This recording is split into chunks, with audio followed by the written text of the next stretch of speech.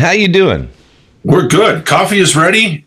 My wife's already cooked up some bacon and said I should have brought it on screen, but I wasn't that brave. So I am between Colorado Springs and Denver in a place called Palmer Divide up in the trees in Colorado. You live in a tree? Trees and mule deer and elk and turkey. And yeah, it's like friggin' wild kingdom here. Yeah, it's great. And I'm doing great. Good morning, everybody. I'm also in Colorado. Used to do the mountains thing. And then after 14 years came to my senses. And so we've been down in the metro area, just outside of Denver here for the last 18 months and kind of getting used to it. That's nice. Now you're surrounded by trees too, but your trees happen to have strings and whammy bars on them. So, all right, we are here to talk about none about trees or guitars or all that kind of fun stuff. We're here to talk about your book. So let's get down to brass tacks. What was it about this book that you guys wanted to write? I mean, all of a sudden you've been working with people and you saw a need. You don't write a book because you feel like it. You write it because there's a purpose. So what was kind of the trigger for you guys? What made you say, hey, let's write a book? Well, let me start. I recall meeting Mark face-to-face for the first time about 7 years ago. And yet we've been friends on social media for easily 10 years. And meeting face-to-face and going out to a steak dinner in downtown Chicago was expensive but delicious. But we really realized we had a very compatible viewpoint of what leaders need to do to create work cultures that don't suck. And both of us had been in the culture space and leadership space. And so we actually started the book about 3+ years ago with a bit more of a future of work kind of focus. And then this pandemic thing happened, which made us realize that really the root isn't about future of work, it's about now. And so we were able to take a year into a publication, a manuscript, and throw that away, start again, and find literally that leaders need to understand that the work environment is their creation, and it's their responsibility to refine it if it sucks, to create civility and, God forbid, maybe respect, which leads to better performance. So that's my view of the genesis. Nice. So what was your impetus, Mark? What drove you to work with Chris, and why was that important? Well, first of all, Chris, in addition to being quite literally a pioneer in the culture space, in the culture leadership space, as he said, we kind of came at it from the same point of view that we got a little tired of CEOs, nonprofit executive directors, startup founders saying, "Oh, well, culture, it is what it is." It's I've talked to HR about this, and yeah, it's not great, but HR is going to fix this. Wrong, dead wrong. Culture is a leadership issue, and Chris and I found that every time we said that out loud, it was like talking to a brick wall. So Good Comes First literally is a guidebook to helping leaders evaluate their current culture, see if it's close to at all what their ideal culture is, and then begin to be a bit more structured, a bit more intentional about the work culture and how people are treated every day. And so that's kind of the key. But we literally realize that there's a lot of folks throughout the globe who have quit their jobs because their bosses weren't managing a even neutral work culture. But what would be the 3 core things that you guys see that if somebody actually did what you put in the book, let's assume, number 1, they buy the book, number 2, they actually read the book, and number 3, they actually implement the stuff. What would be the 3 core things that you would see them, taking away from reading and getting into that book? Brian, it's the best possible question, because it's funny. The media, business leaders, chambers of commerce, recruiting sites, they're all talking about the labor shortage, and that's just total bull. It's, I mean, yes, there's been a reprioritization. People are certainly, after having this great experience of working from home, they're certainly reluctant to go back to the old normal that wasn't wasn't profitable or fulfilling for anyone but the company. But the reality is we don't have a labor shortage. We have a systemic failure to focus on workplace respect. And when people don't feel respected, they're gonna walk in today's climate. And so that's what's causing the great resignation. It isn't a labor shortage, it's people exercising their right to choose where they work. It's almost a quiet revolution. Well, let me build on the respect piece. That is absolutely the foundational takeaway that we want leaders to recognize, to not only become aware of it, to begin to even start to observe interactions in their workplace in a little different way with a different filter. And it's the issue that, for the most part, and Brian, you just hit it, most leaders have never been taught how to change the quality of their work culture. They, in fact, have never been incented or rewarded to improve the health of their work culture. So they're reticent to go there. And the other piece is they know what they have lived through up to now. And so what great leaders are going to be able to do now is to be able to let different generations influence. Millennials, Gen X's, Gen Z's. I just saw an article last week of people talking about Gen AA. We're going into the kind of double alphabet here now. But there's different desires. There's different needs. I would even go so far as to say there's different demands from different generations. But what is very interesting about the 44 million Americans alone quit their jobs voluntarily last year from January to November. We're waiting on the December data. That's a lot of people to quit. And they're quitting because they're not going to take it anymore. They know they have a choice and they also have a voice, and so they're pushing back a bit. And so not every business is facing this, not every organization is facing this, but overwhelmingly what we see is if leaders take the responsibility and actually implement these practices, it's a very straightforward process, they're going to create an environment where employees love to come to work. So the question for you is, somebody sees your book, they realize that there's a problem. There's usually a gap between what the perceived problem is and what the real problem is, right? So what is the perceived problem that the C-level or the plant manager or whoever is going to get this book thinks that they have? So what's the perceived problem? Typically, in our experience, the perceived problem is the culture. Again, Mark said it earlier. It is what it is. There's nothing we're doing to intentionally move it, shift it, drive it, check to see if it's okay. And so one of the perceived problems is our job here is to deliver X widgets, whatever those widgets are. And people have been doing it for 10 years or 30 years or whatever it is. And so shut up, sit down, do your thing. And so there's not let's call it an appreciation that's expressed on the part of leaders for, you guys are frustrated. You guys aren't having a good time. You're not able to meet the standards that we used to have. What's happening? And all of a sudden you can get into supply chain and change, market pressures as far as pricing and yada, yada, yada. And that's what leaders need to be able to focus upon, is those frustrations may not be of my creation as a senior leader in my team or my department, et cetera, but it's my job to try and mitigate those as fast as possible. So it's an interesting shift from shut up and do your work. And it's the only concept I have, right? Leadership is simply hiring enough people to get crap done. And then there's no crying in baseball. There's no crying at work. Right? We don't want any drama, but shut up and deliver. And that is not at all the actual root problem. The root problem is the absence or lack of respect. Got it.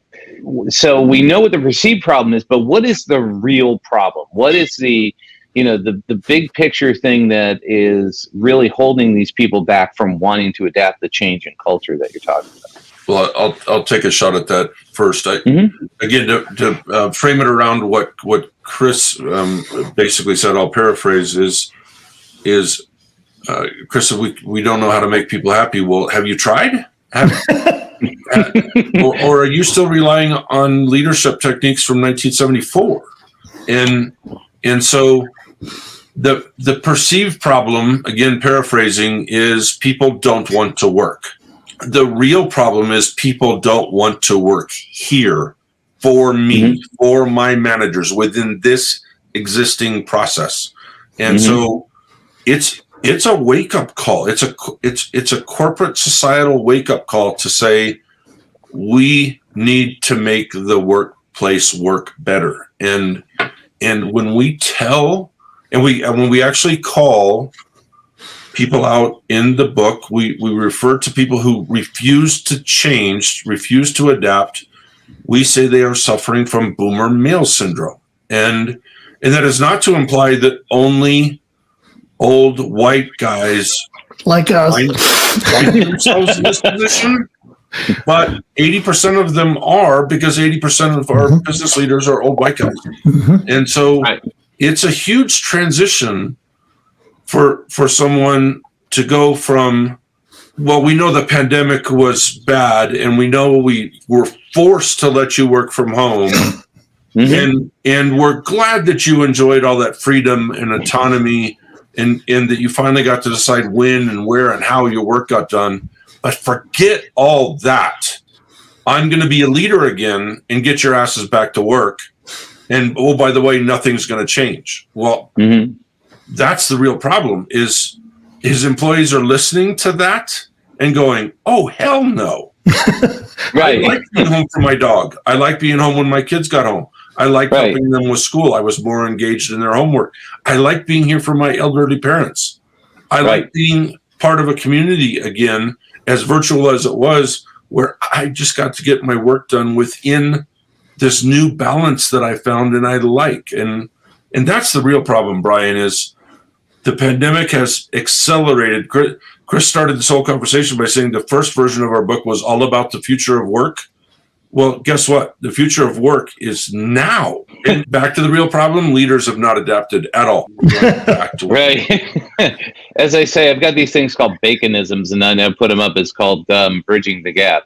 And my favorite one is normal is just a setting on a dryer. Right? Oh, I love that. I'm so stealing that. Yeah.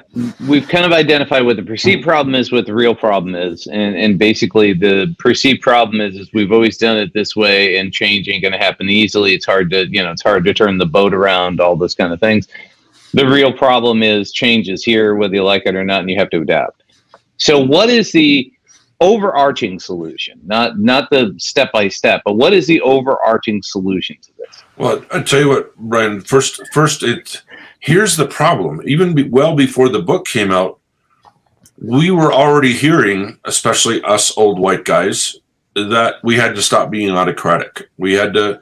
The command and control leadership wasn't working anymore. That is a 15-year-old conversation, and it hasn't gotten any better over those 15 years. We're not listening. We're not adapting, and so even positioning the book, our agent and our publisher said, okay, great, but what's different about this that's not already being said? And we realized that our practice, Chris and I's work together, was that guidebook, was a blueprint for actually changing leaders' perception of company culture and then changing the culture. And so that's where we had to start. And I mentioned earlier this boomer male syndrome thing. So great, you're pissing off the people that you actually want to read the book, right? So maybe not that productive, but the conversation had to be started. We couldn't just have the same conversation that's been happening on Forbes and Entrepreneur and Fast Company and Business Insider for 15 years. We had to have a very real conversation, and we had to talk directly at the leaders, or we weren't going to get anywhere. And I think that's where it started, and that's what's different about this. And we had to take a more bold approach to this entire problem because culture is such a buzzword. So what's the real process? What are the things, what's, kind of the steps 1 through 3, 1 through 5, whatever it is that they've got to go through in order to get to where they need to be? Well, we realize that leaders haven't been taught how to revise their culture. And so we need to build upon existing skill sets. And I made reference to that, and we'll loop back to that in a minute. But we also need to make it rather simple. So there's 3 steps that we propose in the book and in our practice. Define your desired culture, then align plans, decisions, actions, players to that formalized culture. And then you may have to refine people. You may have to refine practices. You may have to refine systems, etc., so that that ideal culture, your desired culture, really is lived day to day.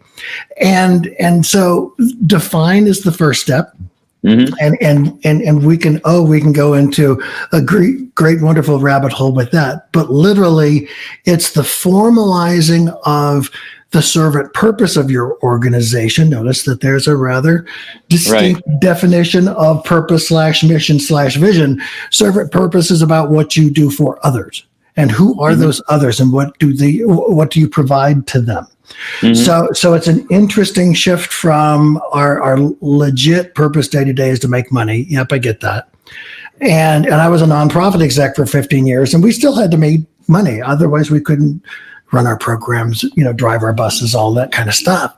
So having a purpose that is clearly demonstrating how you improve the quality of life of others, that's an interesting one. And that's the first piece of this organizational constitution. Then we ask you to formalize values in observable, tangible, measurable terms. That's the biggest shift. And again, I want to loop back to leaders. Do you proactively set performance targets? Yes. Do you set performance goals? Yes. Do you monitor those? Are there consequences? Here you did good. Oh gosh, here's what you have to do to fix that. So there's a bit of a system of clear expectations, monitoring, coaching, measuring. Let's do that. Let's do that same thing with the values. So we ask people to say, take honesty as a value. It's a very attractive value for organizations. And then what 2 or 3 behaviors do you need people to be demonstrating, no matter their roles, right? Bosses to bosses, team members, coaching a boss, whatever. How do you want them to be acting such that it will lead you to believe that honesty, as you see it needed in this work culture, is being demonstrated? So it means we need a list of 3 values, not 10. We need 2 or 3 behaviors each that are measurable. And just then, as you measure performance results, you measure respect results. So that's the define piece. Mark, do you mind jumping in and filling in the kind of systems behind align and refine? Of course. So now and this is Chris's brainchild, the organizational constitution. We have a piece of paper that says exactly who we are, why we're in business besides making money, who we serve, how we make our lives better, and the values and behaviors that would indicate that we're succeeding at all of that, right? And they're all clearly defined now. So now we have to jump into this, the second phase, which is align. Now we have to figure out who's living those values now from the C-suite on down. Do we have a leader that's living in that 1970s, do as I say, not as I do realm, or do our leaders actually serve as chief role models for these values that we've decided are important? Do they demonstrate the behaviors that we've stated in the organizational constitution are not just valid but lived? And then once we have that, now we have to have that measure piece, right, which is a huge part of the align process. Now we have to survey the employees, the leaders, in some case, even our customers or vendors, on how they're being treated. And now we have that delta, we have that gap. We say, okay, well, this team, according to our data survey, quantifiable data, yes, we can measure a human value, a human behavior. We can do that. And we show you how to do that, and good comes first. And now we say, well, we want to score a 5 or a 6, and we're scoring 1s and 2s and 3s. right? Well, now Align is closing that gap between the 1s, 2s, and 3s and the 5, 6s. And sometimes it's by the leader, sometimes it's by the team, sometimes it's by the colleague or the coworker that just isn't buying into this new culture, these new definitions of values. They're not just the mission statement and the values we threw up on the wall or on a poster in a conference room. We're actually required to live, to breathe these values. And some people just say, no, that isn't how it was before. I'm not really happy here. Entire teams can revolt. Other teams become quite good at it, become contagious pockets of excellence that everybody else goes, holy crap, they're doing really good and we're not. What are they doing different, right? So that all happens in the Align process. And finally, the refine process is we're going to take all this data now and put it to good use. And we're going to further close those gaps, even if it means that certain leaders and certain employees, we might have to set them free, lovingly set them free. Chris says we might have to let them go be successful somewhere else because they're not thriving within this defined and aligned culture. And our refinement process is, Chris and I say this all the time, attrition is your best friend. People are going to self-select out, and others are going to say, screw it, I've been with this company 20 years, I'm not changing. Well, show them the door, because if they're not aligned to the culture and if they're not allowing themselves to be refined, if the mentoring and the coaching isn't working, you can't be here anymore. What are number one, I want to encourage people that every doctor needs a doctor, every mentor needs a mentor, every coach needs a coach. So don't be afraid to ask for help, and don't be afraid to at least envision what that would look like. Nothing says everything's a good fit for everybody. But if somebody was to work with you guys and understand that they have that problem, they've defined it, they say, okay, yeah, this is something I need help with. What is the desired absolute best outcome for them? What would you want them to achieve? How do you feel successful when a client implements it? Well, I'll start. I'll tell you that the majority of leaders come to us with some sort of holy crap moment, right? That the work culture is not civil, it's not respectful, it could even be toxic, etc. So they come to us because either the drama has raised a red flag or productivity has gone down, which raises a red flag. So we say, here's this process. If you're able to generate a work culture that equally values respect and results, and again, we get into great detail on what that means and how to accomplish it, there's 3 primary benefits that occur in nearly every client we've worked with over the past 25 years. First, employee engagement, I know, goes up by 40% or more. And so that's interesting. And the next piece, engagement at that growth, leads to much better customer service, 40% greater ratings or more. Again, driven by engaged employees, they serve your customers better, which not surprisingly leads to 35% growth in results and profits. Now, all of a sudden, those leaders are reacting to what'd you say about results again? They grow by how much? Yeah, right. Because that's the way they're trained. And it's like, again, this is about the combination of respect and results in a work culture on a day-to-day basis. Every interaction has to be consistently reinforcing the purpose and the products, how those people are being served, but also respectful to each other. And you said this best, Brian, people who are treating people with respect in the workplace, people who value workplace respect as much as they track results, their employee retention is going through the roof. Their employee referrals are going through the roof. Labor shortage? No, we have a line out the door because our people actually like working here, and they're referring this place, this work, this culture to those 44 million people who left their jobs last year. People who grab this book and are willing to reflect a little bit and jump into the process. They're already seeing results. Even though it might take 12 or 18 months to completely change the culture, they're seeing quick wins right now. All right, so why don't you guys tell everybody how to get a hold of you, how to get the book, give us all the deets, baby. Chris and I we're old white guys who actually believe in the power of communication. So you can always find us on Facebook and Twitter and LinkedIn. And we appreciate everybody going to goodcomesfirst.com, where you can find not just the book, but some of our thoughts on the current workplace situation. And maybe it'll help you decide whether this is a book and a process that your company might need right now. So don't just go there to buy the book, but actually kind of dive in a little bit and see if this resonates with you.